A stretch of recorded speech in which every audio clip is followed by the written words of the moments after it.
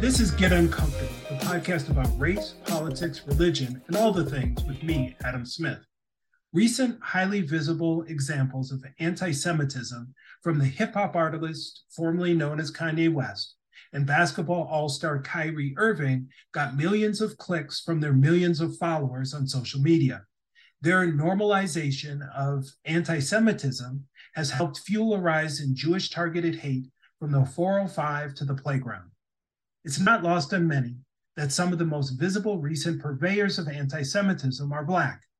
There has always been a complicated relationship between the tribes and the village, with some stemming from Jewish investors and families taking advantage of racist systems like redlining and investing in properties and land in historically Black communities. Today, we're joined by my friend and colleague, Dr. Zachary Ritter. Zach received his PhD in higher education from the University of California, Los Angeles, focusing on Asian international students across racial interactions. He is currently Vice President of Leadership Development at the Jewish Federation of Greater Los Angeles. Zach, you're back, and let's get uncomfortable. So Zach, really appreciate you being willing to be here. Enjoy it. Join us again. We were talking a little bit about Kyrie, and we have Kanye, right? And Kanye just got invited to Mar-a-Lago. Did you know that? Mar-a-Lago, right? With another white supremacist. Yeah, Nick Fuentes. Yeah. Right, to maybe print up some White Lives Matter t-shirts. But it's interesting, the response I've been seeing related to Kyrie, very, very different, especially in the Black community's response to Kanye.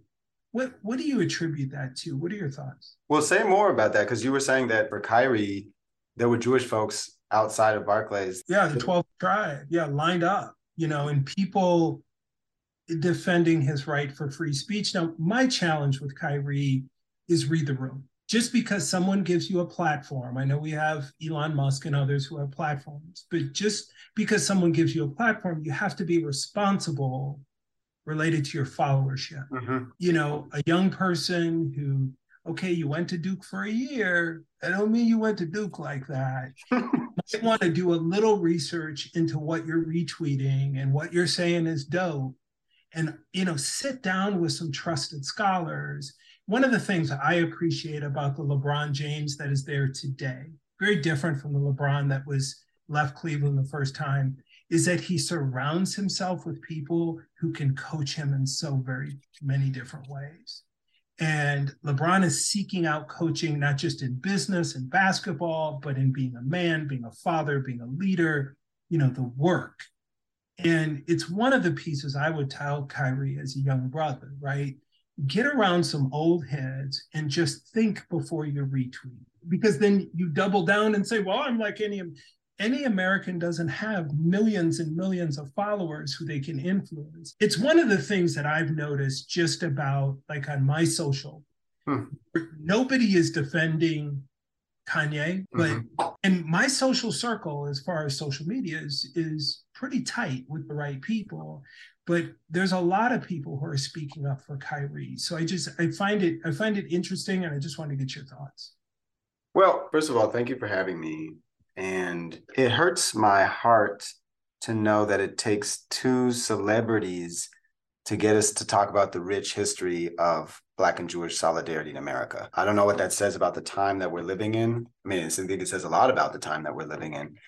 And so I want to get to that history of shared solidarity and fighting together for racial and economic justice. And so we'll get there. But if we're going right into the controversy thing, because we're living in this, what did Naomi Campbell call it? The shock doctrine. We live in this kind of, nothing happens in the world unless it outrages us. And then it goes through our media. We are outraged. We have an emotional response to it. And then we have to consume whatever it is, and then we form an opinion. And that makes money for the social media platforms, the clickbait. Our brains have become clickbait for this salacious material. I swear to you, if Kanye or Kyrie had come out and had a nuanced speech about Black and Ashkenazi Jewish relations in America, you and I would never hear about it. But if anybody that has a national platform comes out and says the most outrageous thing about any racial or ethnic or, you know, faith-based group or gender identity in the United States, then all eyeballs go on to them. People make money off of the controversy. They get free publicity. This is partly how Donald Trump won the election, from free publicity by saying the most outrageous things. And here we are doing a podcast about outrageous stuff. But okay, this is the culture we live in. This is the culture we live in. So I went to a music concert at the Kia Forum in Los Angeles on Monday, and a group called the 1975 was playing. And I didn't know their music, but I liked them. And the lead singer of the 1975 said, "Remember when Kanye said George Bush doesn't care about Black people?" And the whole crowd went, "Yeah, I remember." And then he says, "The irony is now Kanye doesn't care about Black people." And I had to think about that. You know, this was coming from a white musician. And, you know, I also started thinking about OJ. It's like, I'm not Black, I'm OJ. In America, if you get a certain amount of money, I think it just does something to your brain, no matter what color you are. And this is a man that had a meteoric rise. I remember I graduated high school in 2004. I had a friend who had a Kanye West shirt, and I saw this guy's music video, and he was wearing pink, and he was talking about Africa Bambaataa, and he was challenging masculinity, and he was the truth. And I was like, man, this guy is going to change the game. This guy is amazing. And then his mother died, and he felt, I think, very guilty because he paid for the double surgery that led to his mother's death. And she was an English professor. And after her death, he was never the same. And obviously there must be some, you know, mental health concerns in there as well, because I was reading the text messages between him and P. Diddy, and it was just wild stuff. "Hey, Diddy, I know that you're a federal agent. I know that the Jews have sent you to come get me. This is my grandfather speaking to you right now." And then on top of that, you find that he's hanging out with Candace Owens. He's hanging out with Nick Fuentes. He's hanging out with Donald Trump. He is distributing White Lives Matter shirts on the front with Pope John Paul II on the back, which now we find out Nick Fuentes is a white supremacist, neo-Nazi, Catholic supremacist. So are the people that Kanye is hanging out with influencing him? Obviously, Nick Fuentes had to outright the right and said that his group was heckling Turning Point USA, which is already a rightist group. And Nick Fuentes he knew how to play the outrage game and had to, you know, say that he had the audacity to say, I don't want Jews to run Hollywood anymore. I want Catholics to run Hollywood. I don't want Jews to run America anymore. I want Catholics to run America. Because look at the amazing job that they did with Ferdinand and Isabella in Spain when the Catholics ran Spain, and they run good governments. You know, let's not think about the genocide that they did to the natives. They ran good governments. So it's just like picking and choosing from history. Very, very strange stuff. I'm concerned about Kanye. I think he was trying to drum up controversy. All eyes on him. The next day he says, "I'm running for president." I don't think that's a coincidence. And that model works, right? I mean, you have a whole guy who convinced people he was a billionaire. Mm-hmm. Just putting his name on stuff, mm-hmm. right? So let me put my name on stuff, mm-hmm. and I've declared bankruptcy, and then I get a reality show.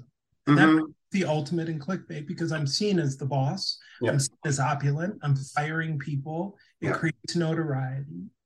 And my names then are on suits and ties and things that you associate with wealth and caning things. I Mm-hmm. mean, that is the model that he's following. Yeah.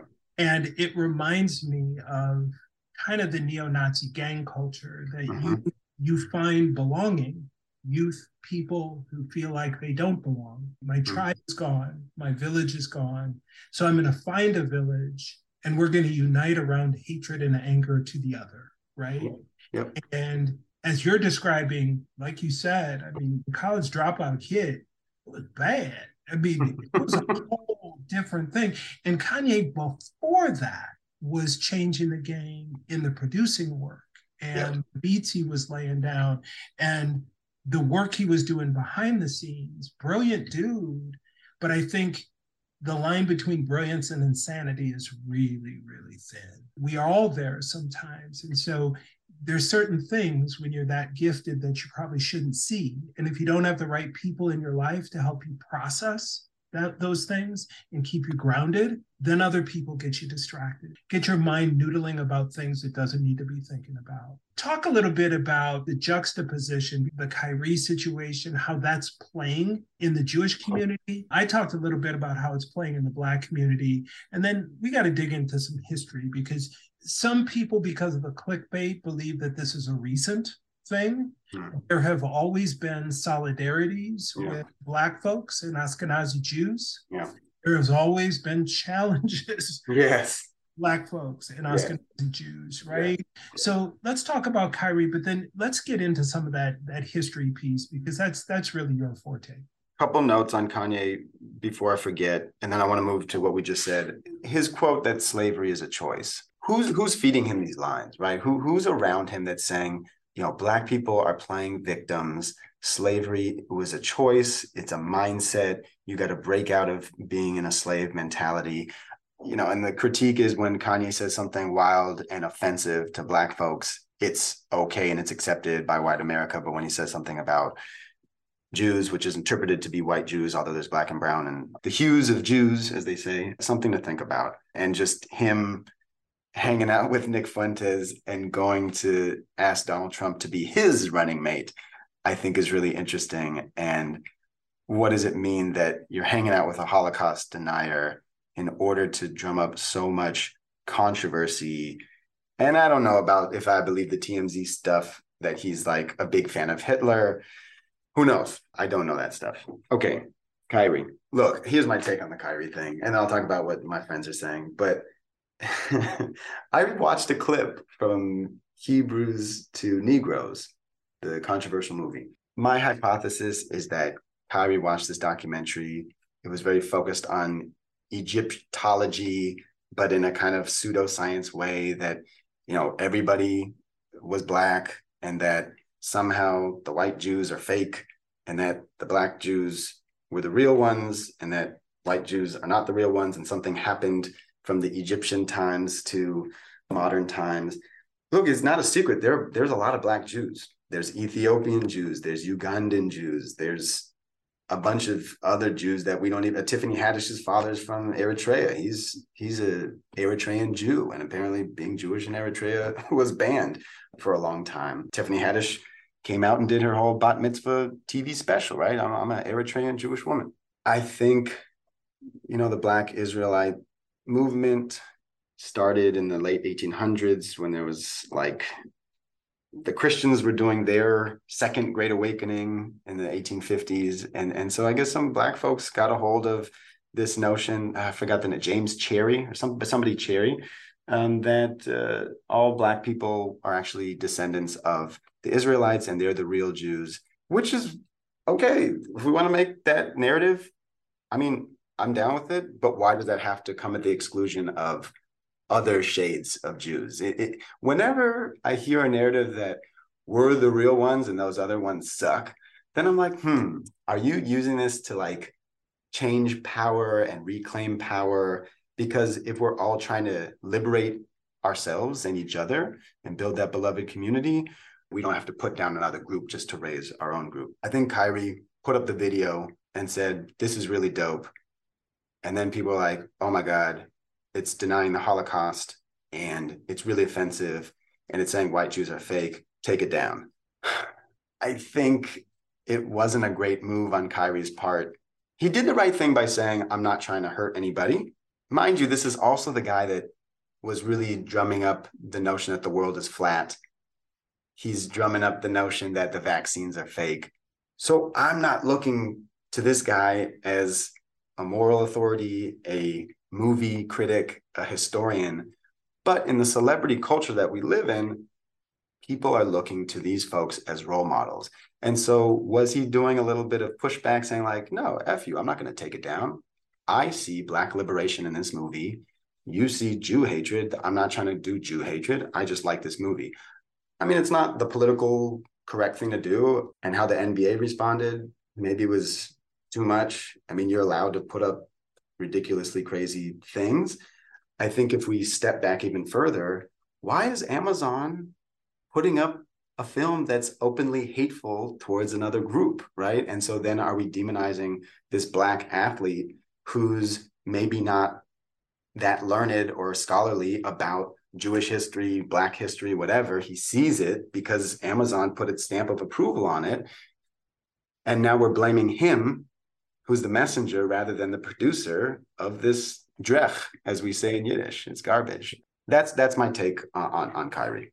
No, I love it. I think the challenge is we give people platform that we don't give purpose. And it's often the people who are the least aware and educated, right? And it used to be the guy in prison who would read a bunch of books and then would talk like he knew everything, right? And now it's, well, I downloaded this and I watched this on Netflix and I'm listening to this podcast. And then you sound like you know something. And when you start talking to people in the mosque or at the synagogue or at the church or the barbershop or at the whatever, the guy on the street corner, oh, I feel that way too. It starts being that thing, but not because millions of people do it. The question is, controlling some of that content, because despite Kyrie's foolishness, he is a young brother, right? And like we were saying about LeBron and others, best episodes of The Shop is where LeBron is on there with President Obama. They are breaking down what happened in the bubble when Milwaukee walked off of the court when Jacob Blake was shot. And how the NBA players, they walk off the court. They're supposed to be playing Orlando in a playoff game. And the Bucks didn't tell anybody. They just didn't know. And so Orlando's sitting around. Finally, they leave. But see, all the players are there. They're all at Walt Disney World. So they're all here. And what are you doing? And so LeBron is talking about, then they all are meeting. And so you have several circles of NBA players. You have the players, and then you have the leaders, and then you have the LeBrons and the Chris Pauls and that group. And there's a point where they don't know what to do, right? And they're like, look, there's guys here that want to say, screw it, let's go home. We're here in the bubble. We've done all these things. We said Black Lives Matter. And they still paralyzed Jacob Blake and Racine. And people were mad at the Milwaukee players because they didn't tell anybody and all of this stuff. And LeBron talks about, well, but that's their city. That's their state. They don't have to tell us anything, right? If they're rolling, we're rolling with them. But then it became, well, there was brothers who were like, forget it. It isn't going to make any difference. Let's all go home. And then there was other ones that wanted to keep playing. And LeBron is talking about how he and the group are sitting there. And he said, I know what we'll do. Let's call 44. He'll call 44. And Obama's sitting there just looking, right? And he says, and y'all called me late at night. Usually I'm in bed. And he's talking about, these are just Black men in the shop, and they're talking about this conversation, how some of the most powerful billionaire world-changing men with platforms and money and all the things needed a coach. The humility that is, we don't know how to handle this. This is too much power for us. Let's get on the phone and call Barack. And Barack's like, shoot, y'all lucky I answered. But then LeBron walks through how Barack helped coach them, this inner circle of NBA leaders, around what actions they wanted to take.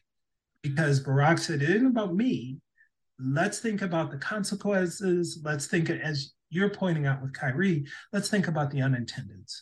Let's think about the potential harm. Let's think about the potential help that you all could do.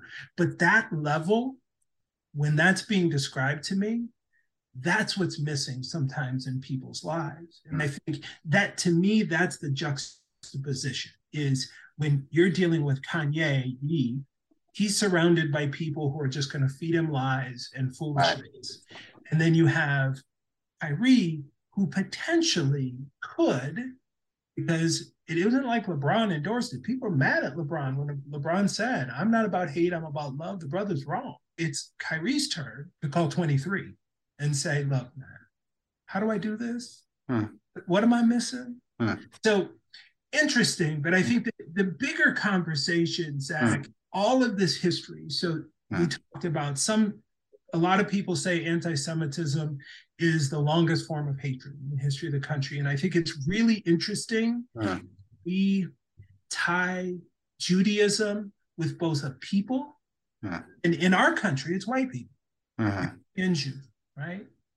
But then also a religion. Can you talk a little bit about kind of this rise in anti-Semitism in the United States? Because it isn't lost on me that Judaism is a religion, but in the United States, we associate Judaism with a people group that is being discriminated against and is often, in Ashkenazi Jews' case, European-born, European-bred white. A lot of bad things happened in Europe. And then they exported those bad things to the rest of the world.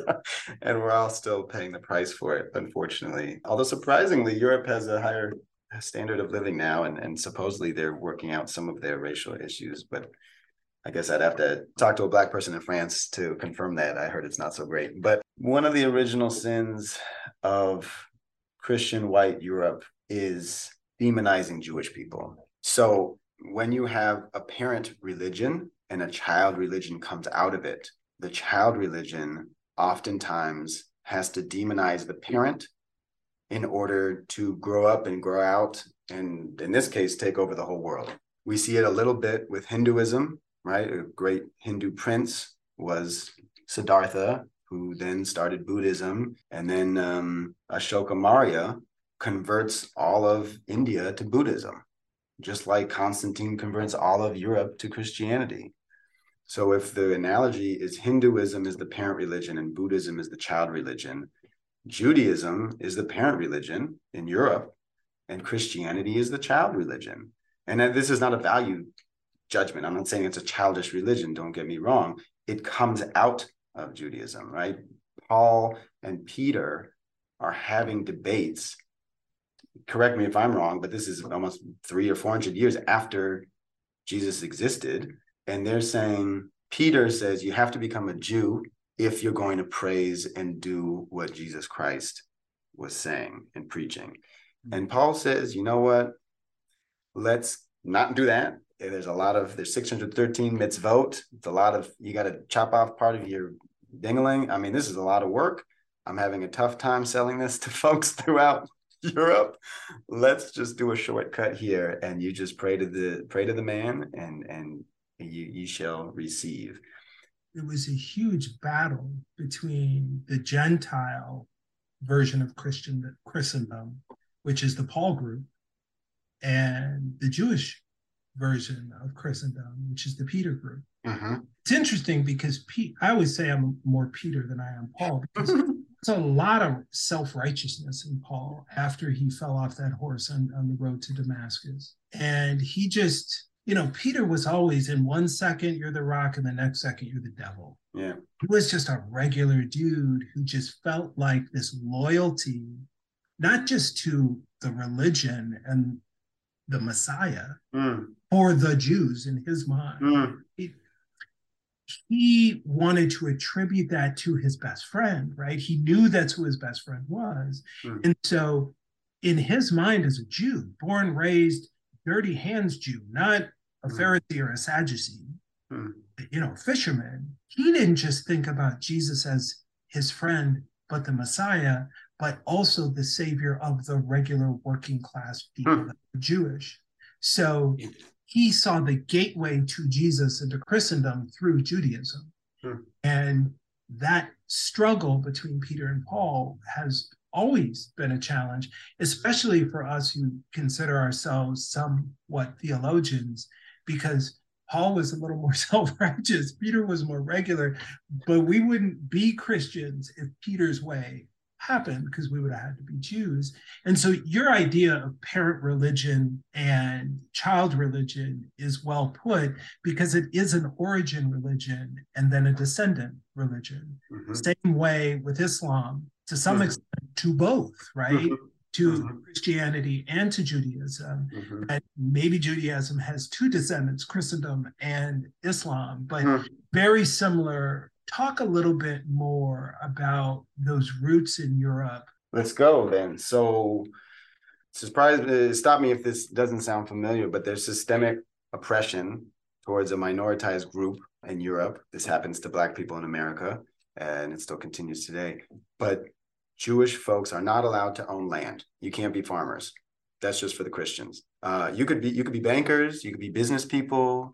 You can work with money because it's dirty. We consider it dirty as Christians, but you can do it.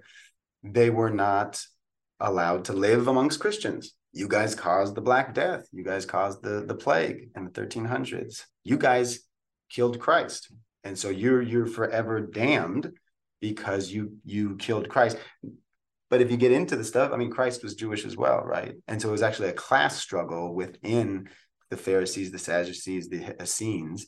And if you believe the story, the Pharisees that were running the show didn't like this socialist dude who was talking about an revolution of thought and spirit. And let's stop focusing on all these coins with Caesar, right? Render unto Caesar with Caesar's and render unto God with God.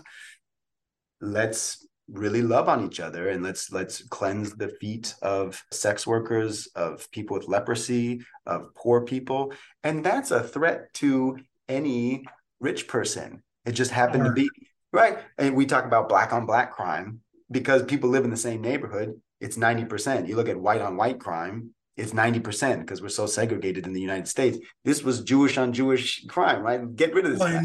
And your alignment with the Black struggle and the field Negro and the house Negroes, to me, remember, the massa was Caesar. Nobody was, crucifixion is a Roman death. Nobody is killed in a Roman territory without Caesar's approval. Pontius Pilate, Pontius Pilate, washes his hands of all of it. So those are Romans. It's just right. And yes, the power structure, it's the reason, and I talk about this oftentimes in my daily life and the work I do for a living, is that it will be days, weeks, months that I will have a Palm Sunday and I'll have a Good Friday. It's like, dang, man, is these the same people? And one of the interesting pieces is, though, Palm Sunday happens, and those are the regular people that love. Jesus was a power to the people, dude, but nothing would have happened to Jesus if Rome didn't allow it. So that had nothing to do with any Jews, as far as right. And so, isn't it ironic that the Jews over there back in the day, they were not really free, right? They had this cloud of oppression from the Romans, who were the occupiers. The Romans do their thing, and then they collapse, and then we have the Middle Ages. The Middle Ages is like not a great time to be Jewish, right? Because there's a lot of expulsions from England first, from the French territories, from the Spanish territories, because, again, the notion that these people are dirty, they killed Christ, they look weird, they have different features than us Anglo-white Christians, and it's easy, the Donald Trump playbook, to demonize another group in order to ascend to power for different kings during the Middle Ages. Now, King Bolesław in Poland in the 1300s says, Jews, you're welcome to come here. I heard you're a traveling, wandering people that gets kicked out of different countries, and that you're business people because you're not allowed to own land. Therefore, you've gone into banking. We need a middle class in the Kingdom of Poland. Come on down. And so what you have going from the Romans destroying the Second Temple in 70 AD and bringing Jewish slaves to Italy, you also have Jews obviously going to Iraq and Iran, but you also have Jews going to Eastern Europe and Russia as places that they maybe could survive on the fringes of society. Now you fast forward to the ghettos, right? Ghetto is GH because it's from Italy, because the Italians, it literally, it's a city and it means an iron foundry. And it's a city in Italy because the Christians didn't want to live with the Jews nor the Roma people, right?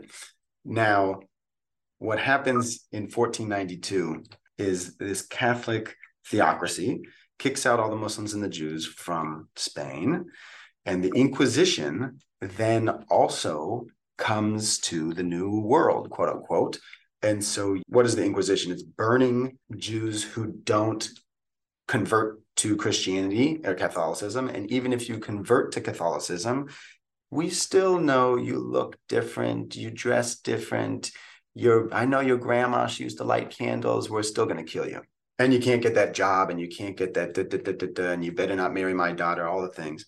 So the Inquisition comes to Brazil. The Inquisition comes there, and a group of Jewish children and women escape and go to Cuba. And this is in the 1600s, 1640s.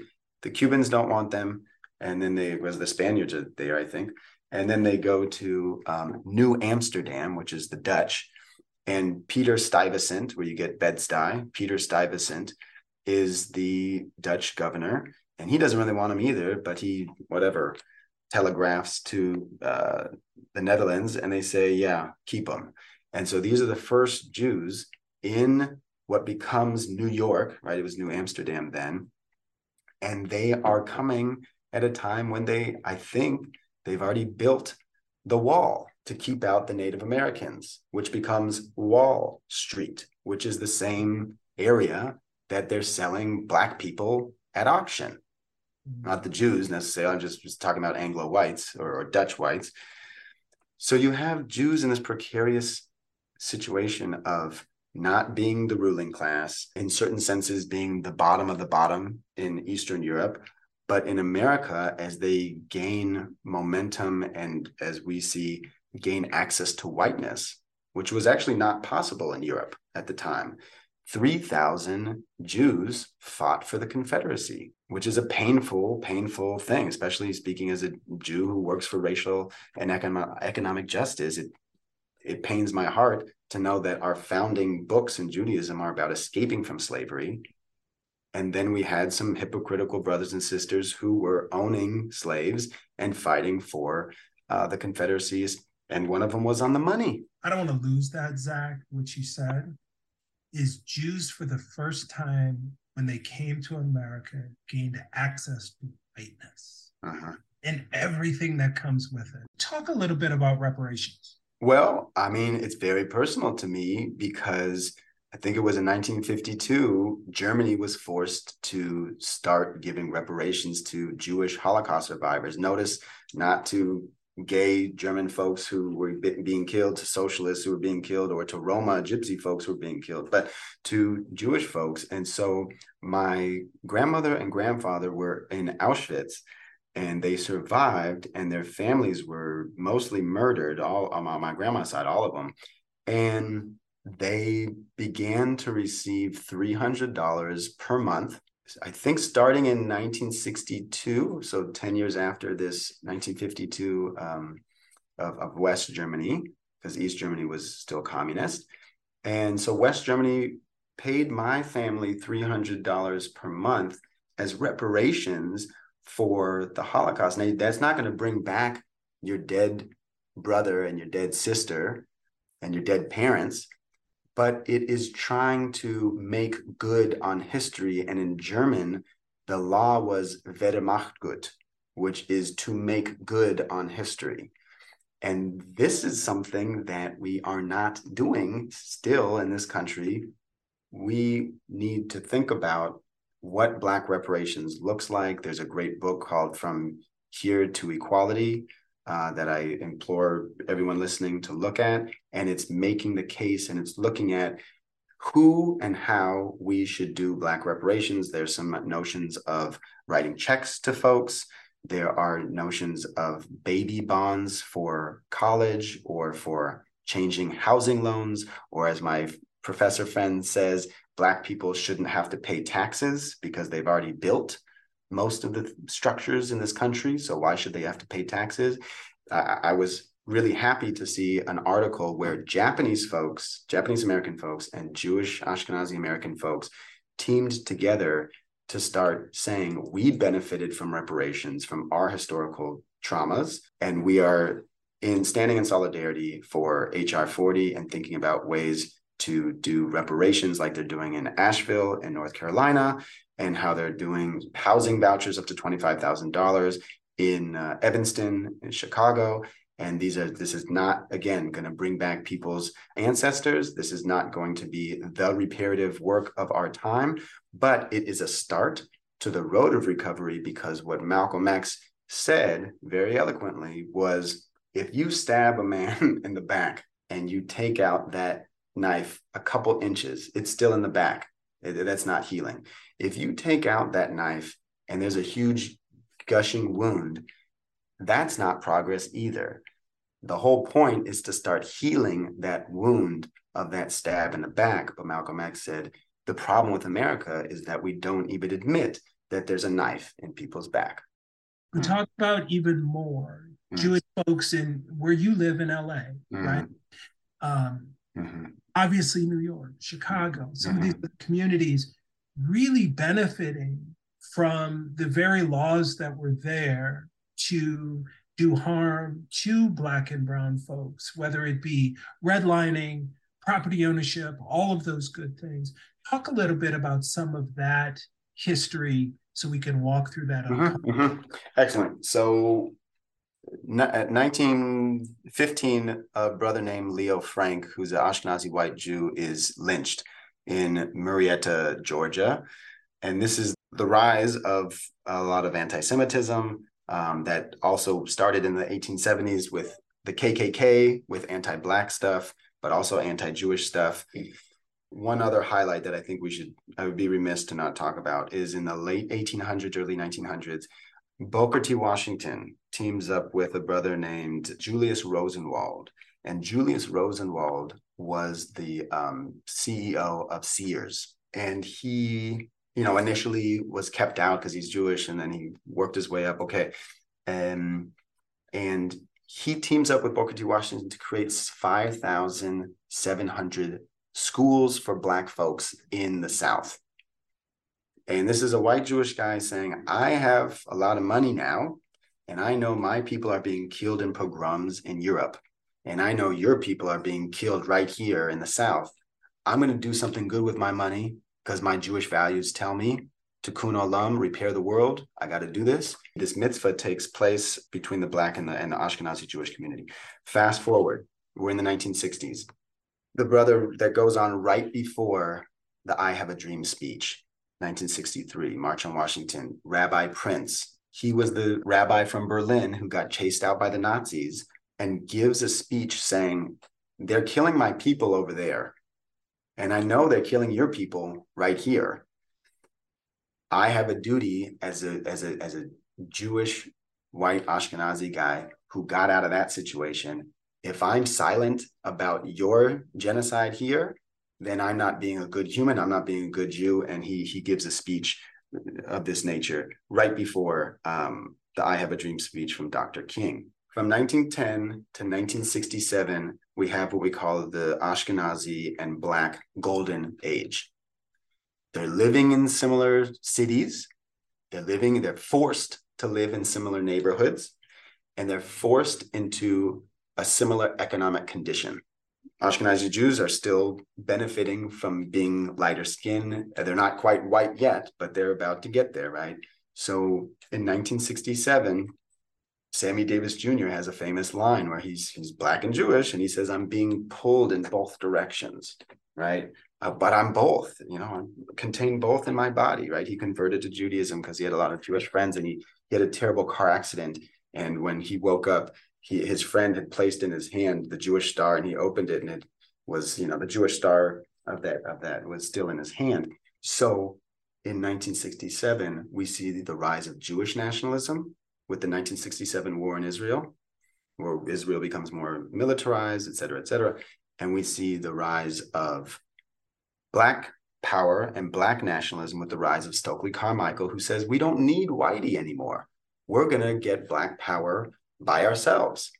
And so then you see a cleavage and a pushing out of these two communities, physically, spiritually, and otherwise, because you have, again, in 1968, the Fair Housing Act, which says no more racial covenants. All that crap with no Mexicans, no Blacks, no Jews in this neighborhood, on paper gets thrown out, right? De jure is no longer, but de facto, we know, still goes on today. And so you have white Jewish flight from these neighborhoods.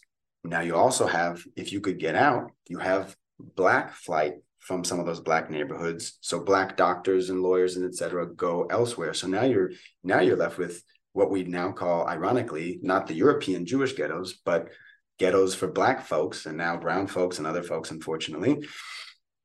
And so you have communities that in the 70s, in the 80s, in the 90s, in Los Angeles, are not living with each other anymore, but form political coalitions that elect Tom Bradley, who's the first Black mayor in 1972 to 1992, with a Black Jewish coalition. But you also have cleavages of these groups pulling apart and not knowing each other anymore, not being proximate to each other, and not caring about each other. And also the elephant in the room that you've alluded to is Black folks can't get white. Right. Jewish folks could ascend to whiteness, and the overt anti-Jewish, you can't join this country club, you can't come to this restaurant, you can't do this thing, that melts away. So white Jews are able to ascend to positions. Now, this is where, Kanye's parroting something that he's heard of. These music execs are white Jews and they're screwing me over. They've been screwing over Black people for a long time. Are there some Jewish white execs who were the middleman between the upper corporate types and the talent, and they were screwing people over? 100%. And talk about that for a second, because there have historically been, not just in the record industry, but in a bunch of industries, there have been Jewish folks who are kind of the middle person between the Anglo-white power structure and the Black worker, the Black employee, the Black tenant, the Black this, the Black that, or the brown, all of those things. And the Jewish folks had to kind of navigate those things while protecting their whiteness. Because I would say, you have the stereotypical Jewish money thing. Yeah. I don't think anybody's protecting money more. I'd protect whiteness. If I could put on some dang whiteness, Jack, I put some on. And I might protect it. I mean, my mother is a whole white woman, and I've got nothing out of it except for low blood pressure. That's it, right? So we have these cases of Jewish folks playing the middle person, and to be honest, being then seen, in particular by the people who are in the struggle and suffering, as being part of that power structure, and being seen as kind of a get along, go along group. Let's keep your head down. You Black folks are causing too much trouble. People have to start reading some firsthand history, because we have this idea that everybody was marching with King. There was a whole bunch of wealthy middle-class Black people that said, stop causing all that trouble. Right. You read about the pastor who was at King's church in Atlanta before King was there. They ostracized him because he was making a way for King, Vernon Johns, right? Making a way for King. But that was a church of affluence. It was a church of Black business owners, shopkeepers, who just didn't want trouble, right? And so talk a little bit about those middleman roles and how those things they were initially an advocacy, but then they became a a potential liability to the relationship. So, love it, love it. Okay. One thing I want to say is, and I learned this recently, that, all right, there's only 15 million Jews in the world, 1-5. Okay. And we know the number of 6 million were killed in the Holocaust. It's a group that's small, and it's a group that's been killed a lot in Europe and other places. And they've had to rely on organizing amongst themselves. So I learned recently that in Eastern Europe, in some of these temples, they would act as community centers, but also banks, because I can't bank in the Christian bank. I mean, it's kind of like what we hear from Black and brown communities today. I can't trust these white institutions. So Jews in Europe couldn't trust these Anglo-Christian institutions, nor were they allowed to participate in them. So then it's ironic that the ruling, whatever, race, class, whatever you want to say, demonizes these people, doesn't let them use the institutions. And then when these Jewish folks organize themselves, they say, aha, you guys are sneaky. You're organizing, aren't you? You're scheming behind our back. You're pooling your money, aren't you? Well, how else are you going to survive, right? So if they don't, they get their heads cut off by the Cossacks, who are the Tsar's military police that are literally cutting people's heads off and cutting women's breasts off, and all these terrible stories that actually my great grandmother apparently would tell my mother, these stories that these Cossacks would come through the villages and kill people. So in the United States, let's take, for example, my family. Bonilla Silva has a great racial dichotomy where Bonilla Silva is talking about there's monolithic, he calls it whiteness or whites. He says whites are at the top of this pyramid. And then in the middle of the pyramid, you have honorary whites. And at the bottom of this pyramid, this is a racial schema, you have collective blacks. And within collective blacks, you can have Filipinos, you can have Hmong, you can have Cambodian, Guatemalan, Salvadorian. Within honorary whites, you could have Jewish folks, Korean folks, Chinese folks, and then in whites, maybe we could make the argument that Jews have reached that place. But then when someone like Trump or Kanye or Nick Fuentes comes out, then they maybe get sucked down back into that honorary white space. I'm saying this because this is a wedge community between whiteness and blackness, okay, in America. And they call East Asian folks sometimes derogatorily, whatever, the new Jews. And there's a joke, of course, Mark Zuckerberg marries Priscilla Chan, and, all these white Jewish guys really liking these Asian American women. There is a shared wedge community-ness because of the racialized capitalism that we find ourselves in, that my father comes to this country in 1950, was born in a refugee camp in Bavaria, Bavarian Motor Works, BMW. His father doesn't have money. His whole, a lot of his family was killed in Auschwitz. Some people survived.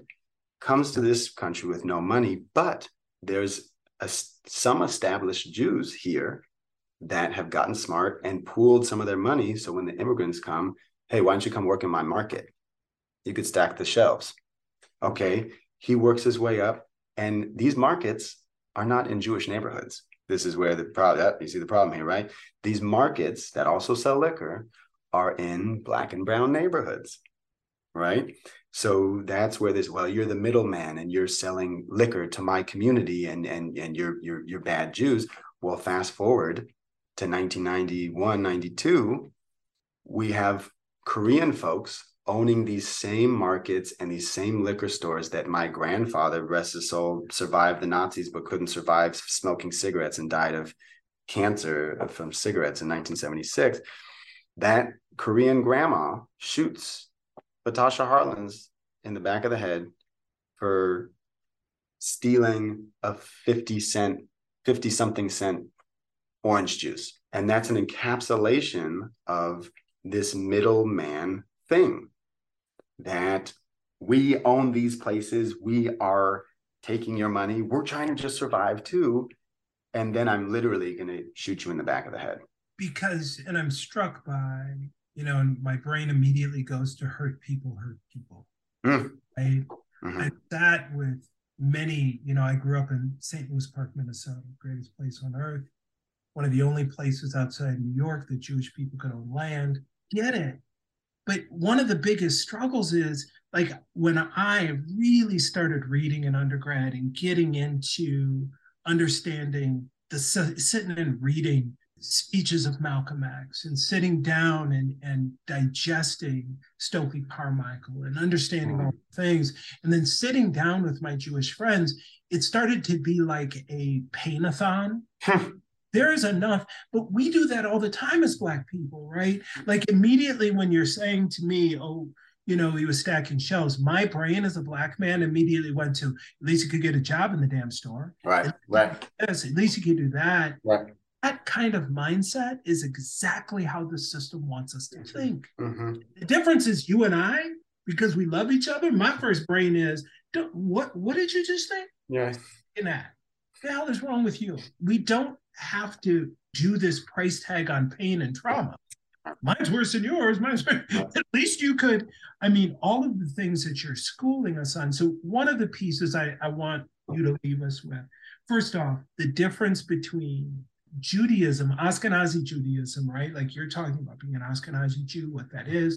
Talk a little bit about Judaism as a religion and Judaism as a ethnic group, people group, race, as we would call it in this country. Talk about how you delineate those two things. Let's go there. All right. So look, you have your Ashkenazi, who Ashkenaz means Eastern Europe. So that's my people. You have your Sephardic Jews, which are Sephard is Spain. Emma Lazarus was a Sephardic Jew. She wrote the poem, "Give me your tired, you're hungry, your yearning masses yearning to breathe free." You have Mizrahi Jews, which are, Ethiopian folks, Indian Jews, Kaifeng Chinese Jews, Persian Jews. So you have this thing where Judaism in America, because of the Enlightenment in Europe, and Voltaire was a big anti-Semite, a lot of the Enlightenment people were not so enlightened, but there was, when Napoleon comes through in 1800, he liberates the Jews, so to speak. And he goes to the Sanhedrin, which are the different, Jewish leaders in the different cities and whatnot. And he says, look, you got to make up your mind. You're either going to take off all your stuff and modernize and become a real Frenchman, or we're going to leave you behind. You want a seat at the table, then you got to modernize. And so it's almost this forced conversion into secularness and modernity. And so that's where you have a big strain of Jews becoming more secular. And then there's the Reform movement and there's the Reconstruction movement. So, and you have the first bat mitzvah in 1953 with the Reconstruction movement of Mordechai Kaplan, who bat mitzvahs his kid, his daughter. This is one of the big first times in U.S. history that a woman becomes bat mitzvah. 1953, right? He says, Mordechai Kaplan, who creates the Reconstruction movement, says, Judaism is a traveling civilization. You don't have to have God in there. You don't have to have a temple. We are a traveling civilization. Some of us from Europe eat this type of food. Some of us from Ethiopia eat this type of food. But we are a people. We are united people, even though we have different shades. And this is what we find today, is a lot of Jews are secular. And so this is the same crap that if you look at, some of like it wasn't Leni Riefenstahl, but there's a famous movie called The Eternal Jew. And it shows that, look at all these secular Jews that have assimilated to German culture. And it has this before and after. See, look, they're drinking wine and they're smoking and they're just like us. But look at them when they're on the shtetl in Poland, and then they have the long beards. But once they cut off the beards, then they could be like us and they could marry a wife and they could da. So you have the same crap.